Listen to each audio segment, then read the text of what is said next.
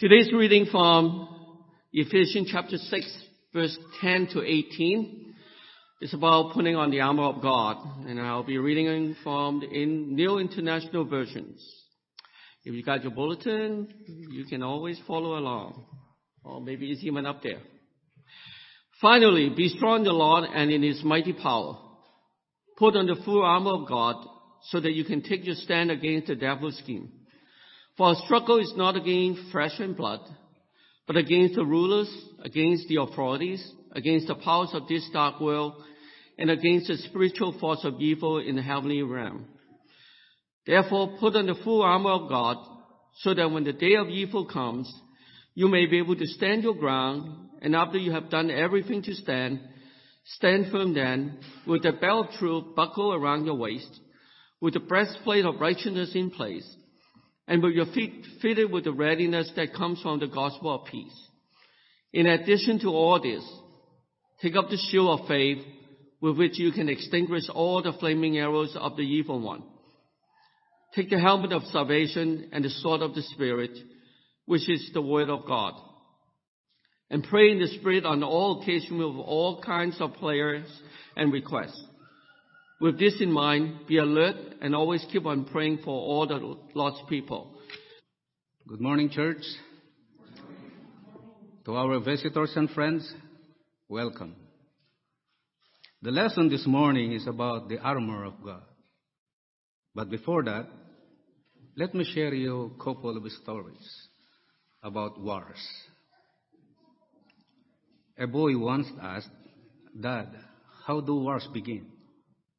"We'll take the first World War," said the father. "That got started when Germany invaded Belgium." Immediately his wife interrupted him. "Tell the boy the truth. It began because somebody was murdered."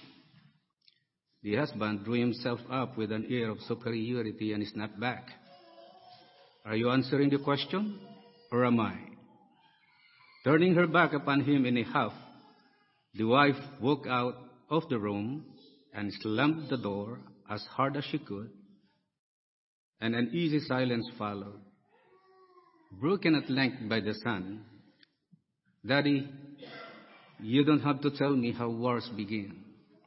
I know now." Here's the other one. An elderly Canadian gentleman of 83 arrived in Paris by plane. At the French desk, the man took a few minutes to locate his passport in his carry-on bag. "You have been to France before, monsieur?" the customs officer asked sarcastically. The elderly gentleman admitted he had been to France previously. "Then you should know enough to have your passport ready." The Canadian said, "The last time I was here, I didn't have to show it." "Impossible. Canadians always have to show your passport on arrival in France." The Canadian senior gave the Frenchman a long, hard look, then quietly explained, "Well, when I came ashore at Juno Beach on D-Day in 1944 to help liberate this country, I couldn't find any Frenchman to show it to." As Apostle Paul writes, the soldier's armor suggests a picture to him. The Christian too has his armor, and part by part, Paul takes the armor of the Roman soldier and translates it into Christian terms. Paul uses the Roman soldier's armor to describe the Christian defenses. The nature of the warfare is spiritual. Ephesians chapter 6 verse 12 says, "For we do not wrestle against flesh and blood, but against principalities, against powers, against the rulers of the darkness of this age, against the spiritual host of wickedness in the heavenly places." To live in this world of evil, sin, and temptation, you need all the protection and help you can get. The Bible says we need the whole armor of God. This spiritual warfare that we face day in and day out can wear down our defenses. Spiritual strength and courage are needed for our spiritual warfare and suffering. We have all felt the force of that evil influence which seeks to make us sin. In our scripture reading, Ephesians chapter 6, verse 10 to 18, Apostle Paul listed 7 parts of the armor of God. There is the belt of truth. I wondered why this was first in the list. So why the girdle first? Because all the armor hooked to the girdle. Without the girdle, the rest of the armor would fall off. In the spiritual sense, the girdle is truth. In John chapter 14 and verse 6, Jesus said to him, I am the way, the truth, and the life. No one comes to the Father except through me. The truth is Christ. Without him, the rest of the armor is useless. But of truth of the Lord holds our garments together. Truth acts as the standard. It is what our entire belief system must be based on. In John 17:17 says, sanctify them by your truth. Your word is truth. When we cling to the truth, it sets us free from Satan's lies. If he can make us doubt the truth, he unfastens our belt and leaves us without sword, with no anchor for our breastplate, and with no standard to cling to. A preacher of the truth said, beware of Bible commentators who are unwilling to take God's words just as they stand. The first commentator of that sort was the devil in the Garden of Eden. He proposed only a slight change, just the word not to be inserted. Ye shall not surely die. The amendment was accepted and the world was lost. In different translations of the Bible, it says, we are to fasten the belt of truth around, buckle the belt around our waist with the truth, or gird our loins with truth. No matter the wordings for several translations, we are to actively lay hold of the truth and use it. Without an understanding of truth, we are left vulnerable to being carried about by every wind of doctrines, by the trickery of man, by craftiness and deceitful scheming. In Ephesians chapter 4 and verse 14 says that we should no longer be children tossed to and fro and carried about with every wind of doctrine by the trickery of men and the cunning craftiness of deceitful plotting. In verse 15 it says, but speaking the truth in love may grow up in all things into him who is the head, Christ.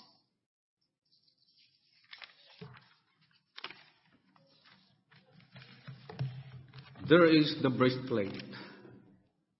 In the spiritual army, the breastplate is righteousness. In battle, the breastplate protected the heart and all the vital organs. Righteousness is the positive result of a sound relationship with God and person.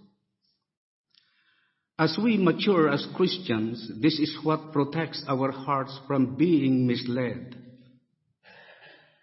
This is what allows us to recognize unsound doctrine and unsound teachers before they destroy our lives. The breastplate protects the heart. Our heart is one of the weakest points. By working in our heart, evil can cloud our way and vision. In Proverbs chapter 4 and verse 23 says, keep your heart with all diligence, for out of it spring the issues of life. When your heart is not right, you are vulnerable. We must remain righteous and we must remain pure. As soon as we sin, we open a hole in our breastplate that allows Satan access to our vital organs. He hampers our relationship with God and hence our effectiveness as God's servants. And that is Satan's whole aim. When we are in Christ, we must strive to look, live, act like Christ. I once heard of a chieftain who, passing by a mission house, was arrested by a hymn. He listened and went in and heard them reading the Sermon on the Mount, specifically Matthew chapter 5. When they had done, the chieftain said, "If you will only leave that chapter as well as you have read it, I will never say another word against Christianity." Number 3, armor. So there are the sandals, feet fitted with readiness. It fascinates me that the Apostle Paul tells us to stand 3 times in the space of 12 words. Verse 13 to 14 it says, "Therefore take up the whole armor of God, that you may be able to withstand in the evil day, and having done all, stand therefore." If your goal is to stand, your footwear is going to be important. Firm footing and foundation is vital. In 1 Corinthians 15:58 says, "Therefore, my beloved brethren, be steadfast, immovable, always abounding in the work of the Lord, knowing that your labor is not in vain in the Lord." Be steadfast and immovable in the stance of our faith. Sandals were the sign of one equipped and ready to move. The sign of the Christian is that he is eager to be on the way to share the gospel with others who have not heard it. In 1 Peter chapter 3 and verse 15 says, "But sanctify the Lord in your heart, and always be ready to give a defense to everyone who asks you a reason for the hope that is in you, with meekness and fear." Paul characterizes the footwear as readiness that comes from the gospel of peace. He speaks of preparation of readiness that is based on the peace that we have in Christ. In Nahum chapter 1 verse 15 says, "Behold on the mountains the feet of him who brings good tidings, who proclaims peace." God calls every Christian to proclaim the truth of the gospel. The proclaimers get his marching orders from the ultimate source possible. We do not normally think of feet as beautiful. It is the message that makes the messenger beautiful. The Apostle Paul 3 times bids us stand. In the rush of the fight, men are apt to be carried off their legs. If they can keep their footing, they will be victorious. But if they are borne down by the rush of their adversaries, everything is lost. We Christians are called to stand our ground. We are commanded to stand firm. Number 4, there is the shield. In the spiritual army, the shield is faith. This faith in Christ and our unshakable belief that He is our Savior protects us from believing the lies of Satan. The lies of Satan are extinguished before they can damage us if we stay behind the shield. It is knowing that what God offers is better than any pleasure Satan has to offer. Faith can deal with the darts of temptation. With Paul, faith is always a complete trust in Christ. Shield of faith, he says that our faith acts like a shield to protect us from all Satan's flaming arrows. In 1 Peter chapter 5, verse 8 to 9 tells us, "Be sober, be vigilant, because your adversary, the devil, walks about like a roaring lion, seeking whom he may devour. Resist him, steadfast in the faith, knowing that same sufferings are experienced by your brotherhood in the world." Satan loves to get us to grumble and complain. Loves to alter our focus, concentrating on anything except God. Arrows of confusion, why? Because they lead to misunderstanding, which leads to hurt feelings, which lead to strife and discord. Faith stops these arrows by reminding us that God is in control, that our job is to encourage one another. He seeks to get us to doubt the Word of God. Many have been destroyed by this fiery dart. Satan tries to get you to doubt your salvation. And many are tormented by these thoughts. Here are other examples of fiery dart of temptation.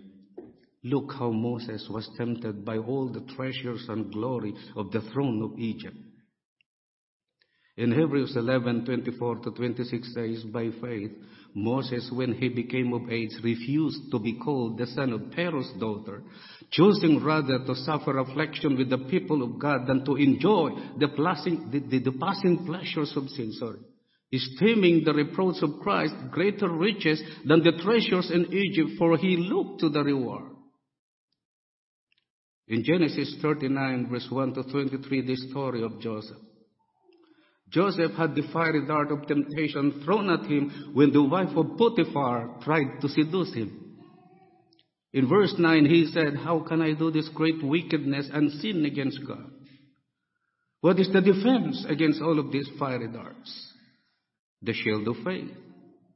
It is by means of the shield of faith that we are able to quench all the fiery darts of the devil. In 1 Timothy chapter 6, verse 12, Apostle Paul says, fight the good fight of faith.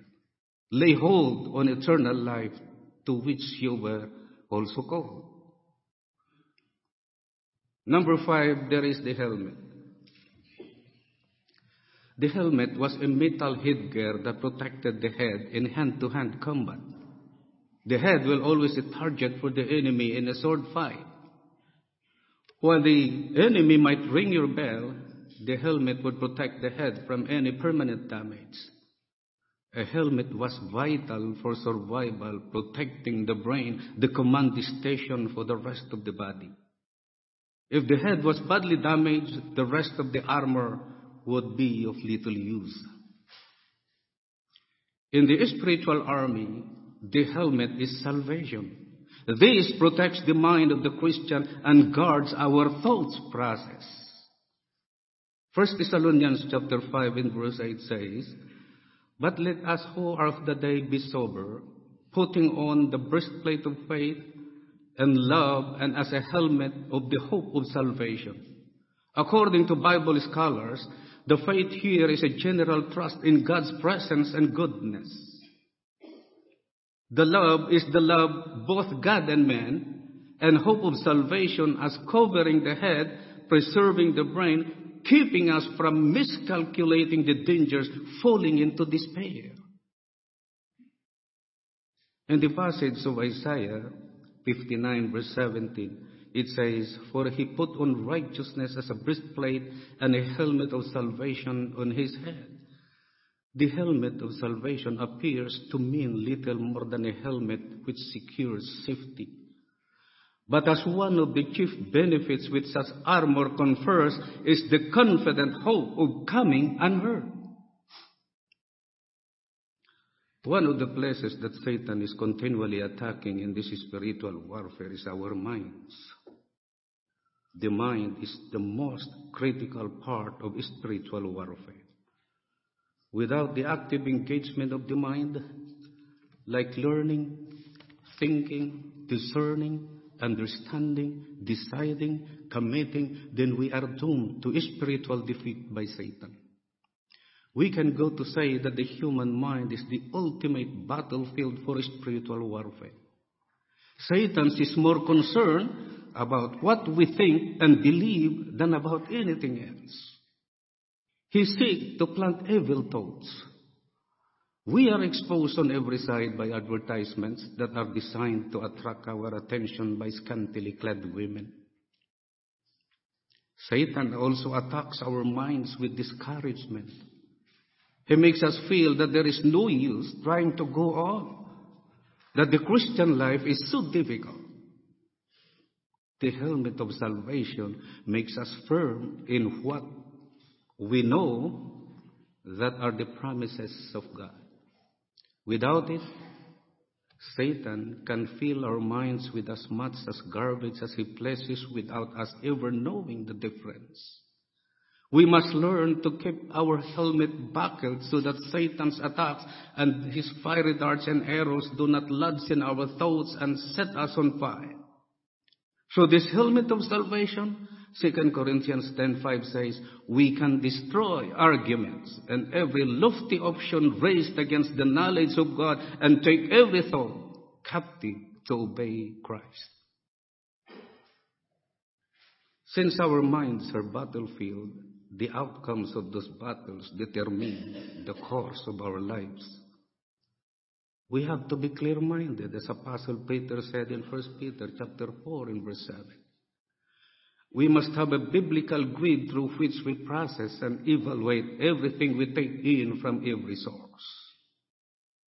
We allow nothing to find a permanent place in our mind that does not conform with God's word in terms of purity, importance, truth, and edification. Number 6, there is the sword.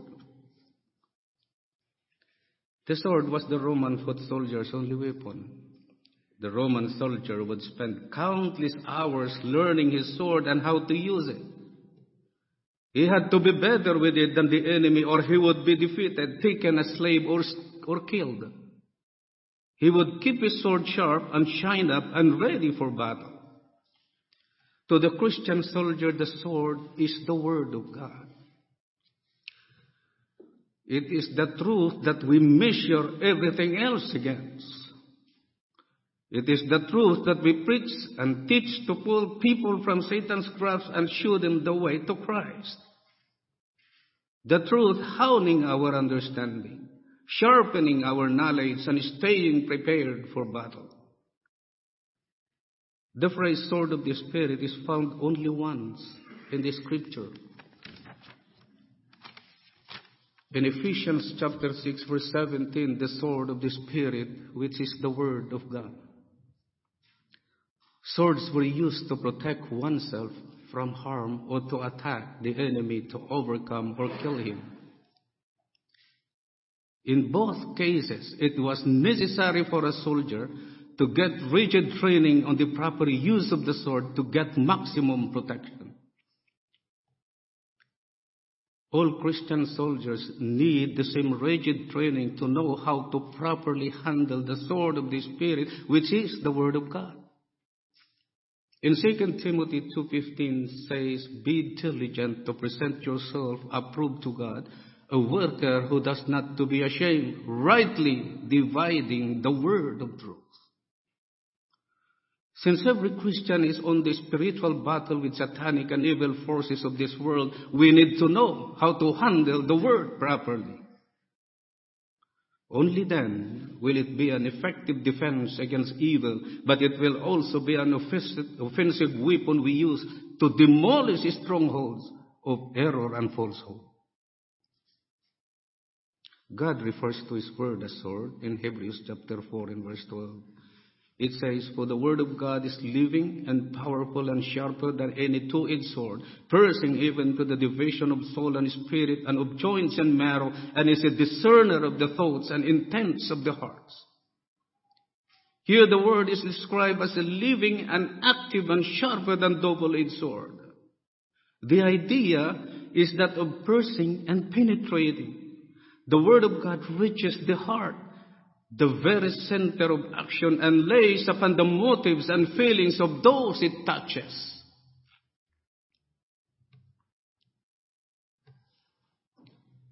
The purpose of the sword of the Spirit, the Bible, is to make us strong and able to withstand the evil onslaught of Satan, our enemy. The Holy Spirit uses the power of the Word to save souls and then to give them spiritual strength to be mature soldiers for the Lord in fighting this corrupt and evil world we live in. The more we know and understand the Word of God, the more useful we will be in doing the will of God, and the more effective we will be in standing against the enemy of our soul. Finally, Paul comes to the greatest weapons of all, and that is prayer. We know three things that he says about prayer. First, it must be constant. Our tendency is often to pray only in great crises of life. But it is from daily prayer that the Christian will find daily strength. Second, it must be intense. Limp prayer never got any money anywhere. Prayer demands the concentration of every faculty upon God. Number three, it must be unselfish. The Jews started saying, let a man unite himself with the community in his prayers. I think that often our prayers are too much for ourselves and too little for others. We must learn to pray as much for others and with others as much for ourselves. What is the defense against evil forces and their fiery dart? Let's put on the whole armor of God. Apostle Paul said in 2 Timothy 4:7, I have fought the good fight. I have finished the race, and I have kept the faith. So with us, we should not be staggered at the promises of God through unbelief. Being strong in the faith, we give glory to God. You and I have victory through our Lord Jesus Christ as we prepare for the spiritual warfare in which we find ourselves. We also see that there is much opposition in the form of spiritual attack in our lives. Don't be fooled into thinking that it's not there. Put on the whole armor of God. Thank you and good morning.